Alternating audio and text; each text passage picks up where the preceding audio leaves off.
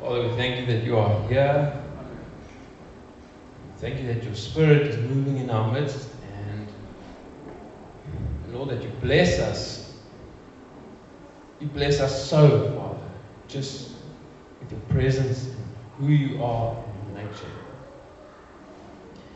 And this morning we come to commune with you, to bring hearts before you, to bring heart to heart, Father. And we thank you that you are here to receive that worship, Lord. In Jesus' name. Amen. Oh, really enjoyed that worship. It's been a long time since I actually worshipped like that. And I must say, like if I just share a little honest moment, I felt like God is talking to me about really loving His presence and enjoying His presence more than kingdom activities even, or getting things done in the kingdom, or any of the great things we strive towards, just loving His presence again. Cool. So I don't have a very long sermon this morning, but I'm really trusting God to do what He wants to do. But what we are aspiring to do this morning is, so I preached a sermon a while ago in lockdown, and Debbie then made it a series for me to finish. So, which I was excited for. I've learned a lot from that. But today, I suppose I want to round off those sermons that I've been preaching. So where I started was, if you guys remember, it was a sermon about our true estate, man's true estate apart from God. So who we are and what our status is before God, before we are saved, before we are in Christ. Where do we stand with God? And in the sea of worldviews that we swim in, there are lots of answers to that which are lies. Lies that say that humans are basically good and we're basically awesome and we just need a little patching up here and a little patching up there. We saw from Scripture how God very clearly drew the line about where we stand apart from Christ. And that before we are saved, we are His enemies because of sin. But that's not the end of the story. But it's important that we understand that part of the story.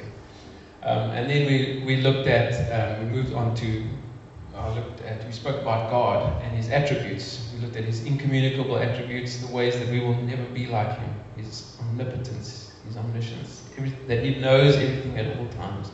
We will never be like that. And we've got these communicable attributes, which are the ways that we kind of tend to engage with Him and encounter Him and even become like Him as we grow in Christ. Faithfulness, kindness, and mercy. And we looked at what was sometimes misconstrued as a conflict, that you would have a holy, just God and judge over sin, yet He would show mercy to sinners. And sometimes we would fall to one extreme and say, no, He's like this, or we'd say, no, He's like that, or we'd make our own assumptions about Him. But we saw in His Word that if God really treated us as our sins deserved, we would not stand a chance. But His mercy is what leads us to reverence Him, to fear Him, to really come to Him. It's like that flame in a moth. It's that burning righteousness and holiness. But the knowledge that there's mercy with Him enables us to fear Him appropriately and rightly, and to relate to Him rightly.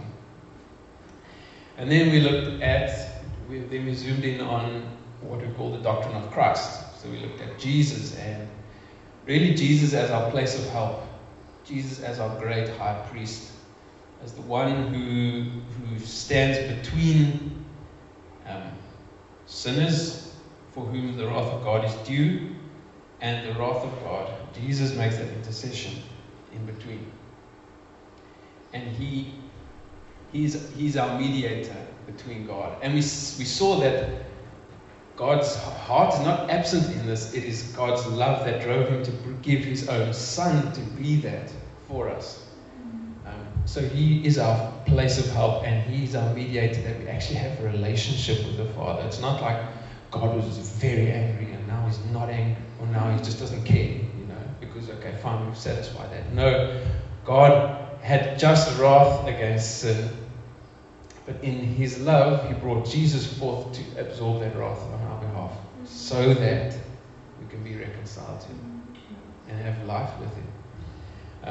So today is loosely called our response. So seeing all that, having heard all that, or even recognizing it, what do we do after that? So where does that leave us? And so really just the key scripture that I want to look at today is in Acts 20, verses 17 to 21. So I'm just going to read it for us. And then we'll see where we go from there. So this is Paul. He's traveling to Jerusalem, but he stops over in Miletus. And it says, "Now from Miletus he sent to Ephesus and called the elders of the church to come to him. And when they came to him, he said to them, 'You yourselves know how I lived among you the whole time, from the first day that I set foot in Asia, serving the Lord with all humility and with tears and with trials that happened to me through the plots of the Jews. You saw how I did not shrink from declaring to you anything that was profitable, and teaching you in public and from house to house, testifying both to Jews and to Greeks of repentance toward God and of faith in our Lord Jesus Christ.'" And that last verse is where I really want to hang on to, is if we look at the life of Paul and this whole time that he was in Asia, what was it that he preached in the public? And what was it that he preached in private? What was it that he said to the Jews and to the Gentiles? What was Paul's message in all places, at all times, to all people? What was Paul about while he was there? And it's really about this, of repentance toward God and of faith in our Lord Jesus Christ. I think we should say that together twice. Just starting from repentance. Repentance toward God and of faith in our Lord Jesus Christ. One more time. Repentance toward God and faith in our Lord Jesus Christ. This was Paul's life and his message, and this is the gospel message. So there are really two things that I just want to focus on, very simple things for us this morning. So this might end sooner than we think, but repentance toward God. That sentence illuminates a whole lot to our understanding of repentance, or whatever we might think repentance is or isn't. So firstly it says towards God. So that is for our understanding that the primary, the person first and foremost who is grieved by our sin, who is broken by our sin. If we look back at that first sermon, we looked at that scripture. Maybe the guitar was also not broken.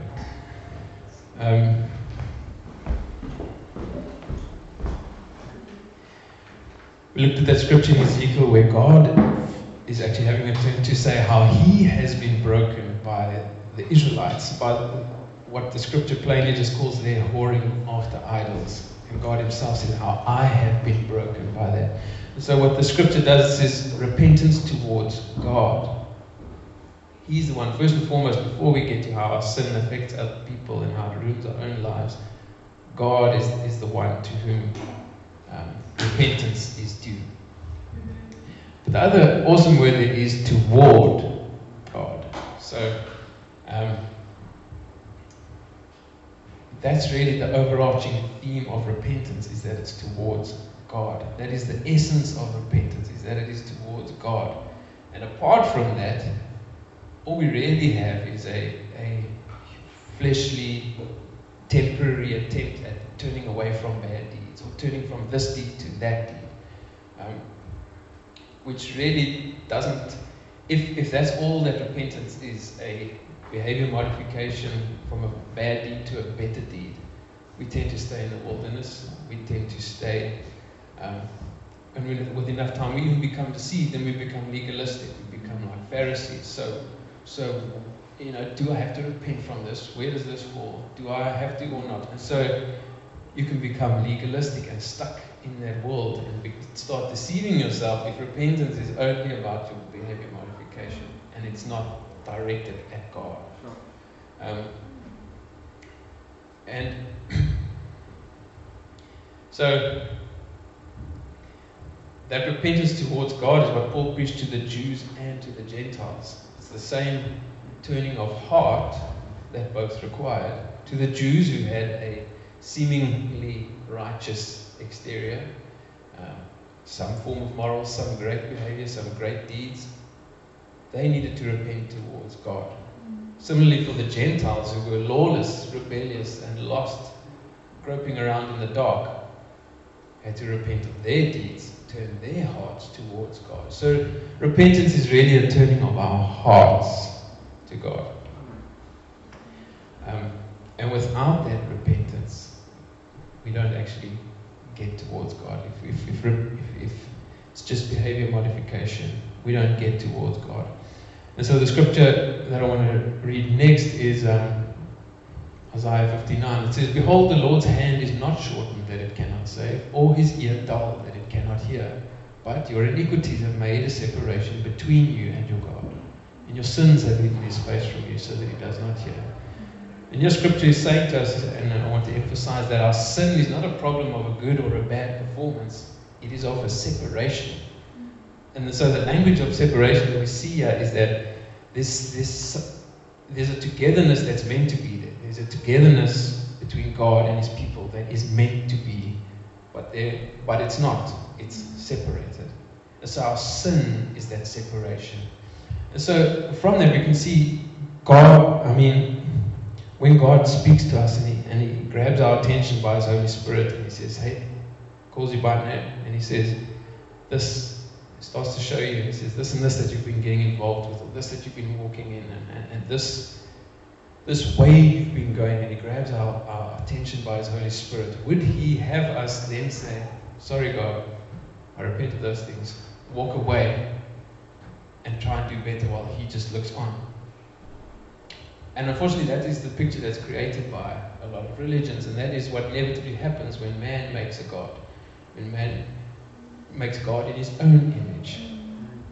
All that you have is God is watching. That's all you got. God is watching. So if you do something bad and you go to God, you say, sorry, you go to God in inverted commas because you just, you almost just get things off your chest. You go to the confession booth, you just clear the air, because you feel guilty, and then you walk away and then try and do better. But that is not the full picture. God does see. God's eyes roam to and fro. God is watching, but God is waiting. God is waiting for prodigal sons and daughters to return to him. And the prodigal son and daughter, when they truly repent, they turn to him. They turn their hearts to him. Not merely our deeds and all of these things. And so God would have us when we are confronted with our sin and when we see what it is and even tremble at the weight of it, God would in that place have us wait. Not say, sorry, run away and try and do better. He would have us wait there, and then he would show us his son and say, here is my son. I'm very holy. You are very full of sin. And you're trembling right now because I am that holy. But here we go. I love you, and here is my son. He has that wall of separation he has dealt with. Trust in him. Put your trust in him. And that's why Jesus says that he's the only way to the Father. There's no way through that wall, over that wall, or around it, or under it. That wall of separation between us and God. Jesus is the only one who has done what is necessary to deal with that wall. And that's some of the theme that we spoke of last week. Many false promises about how to get to God, but the thing between us and God, there's only one who has dealt with that, and that is Jesus. And that is what God wants us to place our faith in. So if we go back to that Acts scripture, it says repentance towards God and our faith in our Lord Jesus Christ. So we come to God and turn our hearts towards him. But then what is our hope for righteous standing? What is our hope for sustained relationship with him, given our sinfulness? What is our hope for an eternal relationship with him? It says, place faith in my son. He is the one. And sometimes it's helpful to think of this. I think of it. But if you have to think of how much you'll have to trust Jesus on the final day. Let's call it the final day or the day of judgment. Like that moment where you stand before God, any sort of senses of self-righteousness that you've propped yourself up with are gone. Any of those other things that you made to feel better before God, those are gone. All our safety nets are gone. How much we will have to literally throw ourselves upon the work of Christ to be made acceptable to God. And that is how much we must trust Him now. That is saving faith. When you throw yourself, in a sense, upon the work of Jesus. You entrust yourself to Him, as Paul speaks in Timothy. You entrust all of that. If there was any question about your eternal destiny or where you stand with God, you entrust that to the Son, not to yourself or to your own performance, but to the Son. And so I've actually ended up just getting a Matthew Henry commentary quote in each sermon. So I've got one here too, but it just puts it nicely. It says, we must by repentance look towards God as our end, and by faith towards Christ as our way to God. Our repentance towards God is not sufficient. We must have a true faith in Christ as our Redeemer and Savior. For there is no coming to God as penitent prodigals to a Father, but in the strength of Jesus Christ as mediator. So it's repentance towards God and faith in our Lord Jesus Christ. And maybe as a demonstration of that faith, what I want us to look at is, so if you've read through Romans at all, you'll notice that the main crux of Paul's argument about salvation by faith is Abraham. He says, how did Abraham become justified before God?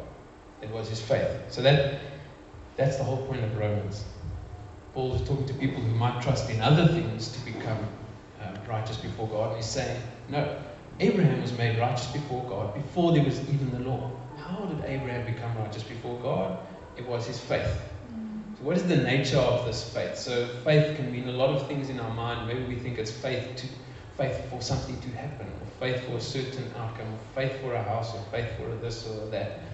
But on a very basic level, I want to look at Abraham's faith, which is what Paul is talking about, and what it was about Abraham's response to God that made him righteous before God.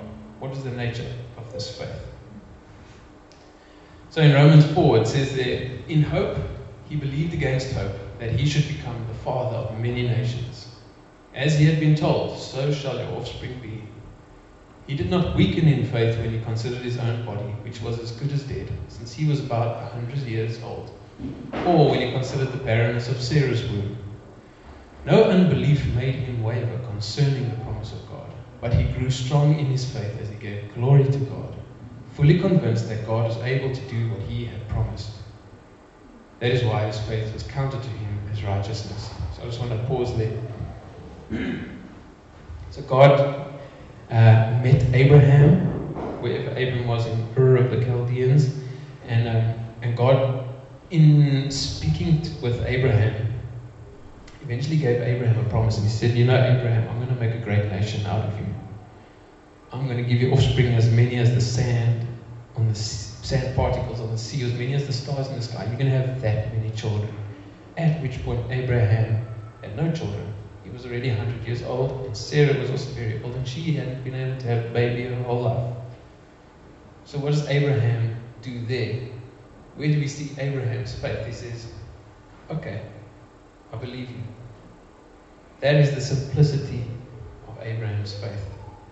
God made a promise to him. God said, this is the way it's going to be, and this is how it's going to happen. Abraham says, sure, I believe you. And God is pleased by that faith. It says here, Abraham didn't have unbelief that allowed him to say, sure, God, surely not. Surely, I'm 100, and Sarah's this.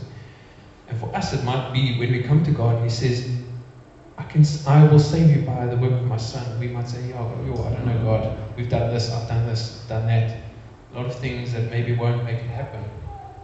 I want to say today that we need to recognize unbelief for what it is. And unbelief is not a friend. It can doubt.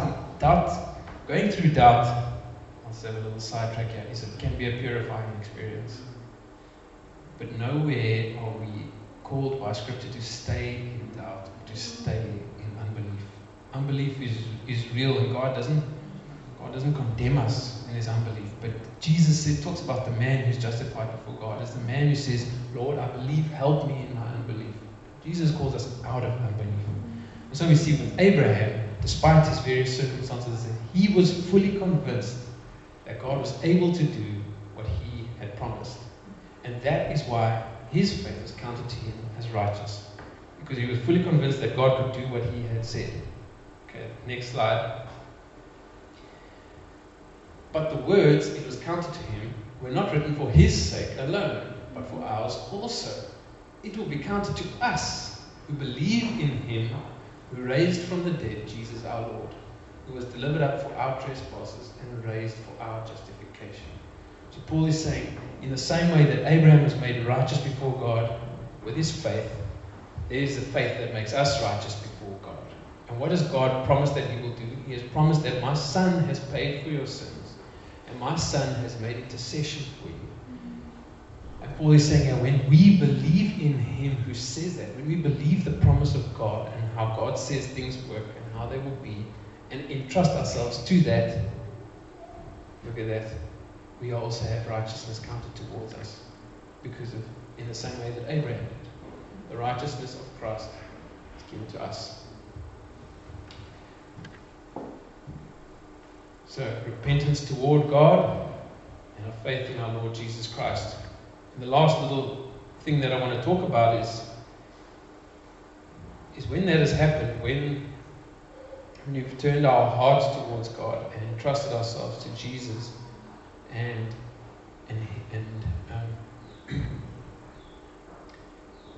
we are reconciled to God. What is the nature of that reconciliation?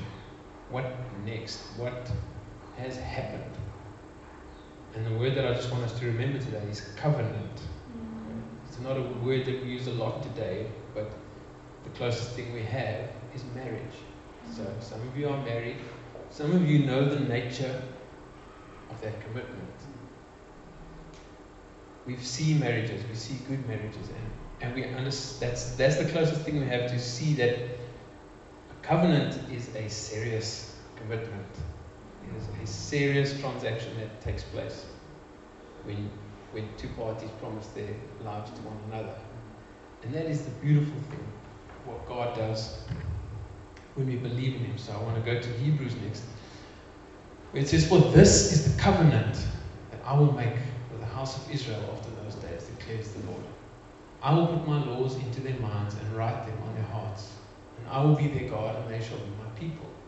And they shall not teach each one his neighbor and each one his brother, saying, know the Lord. For they shall all know me, from the least of them to the greatest.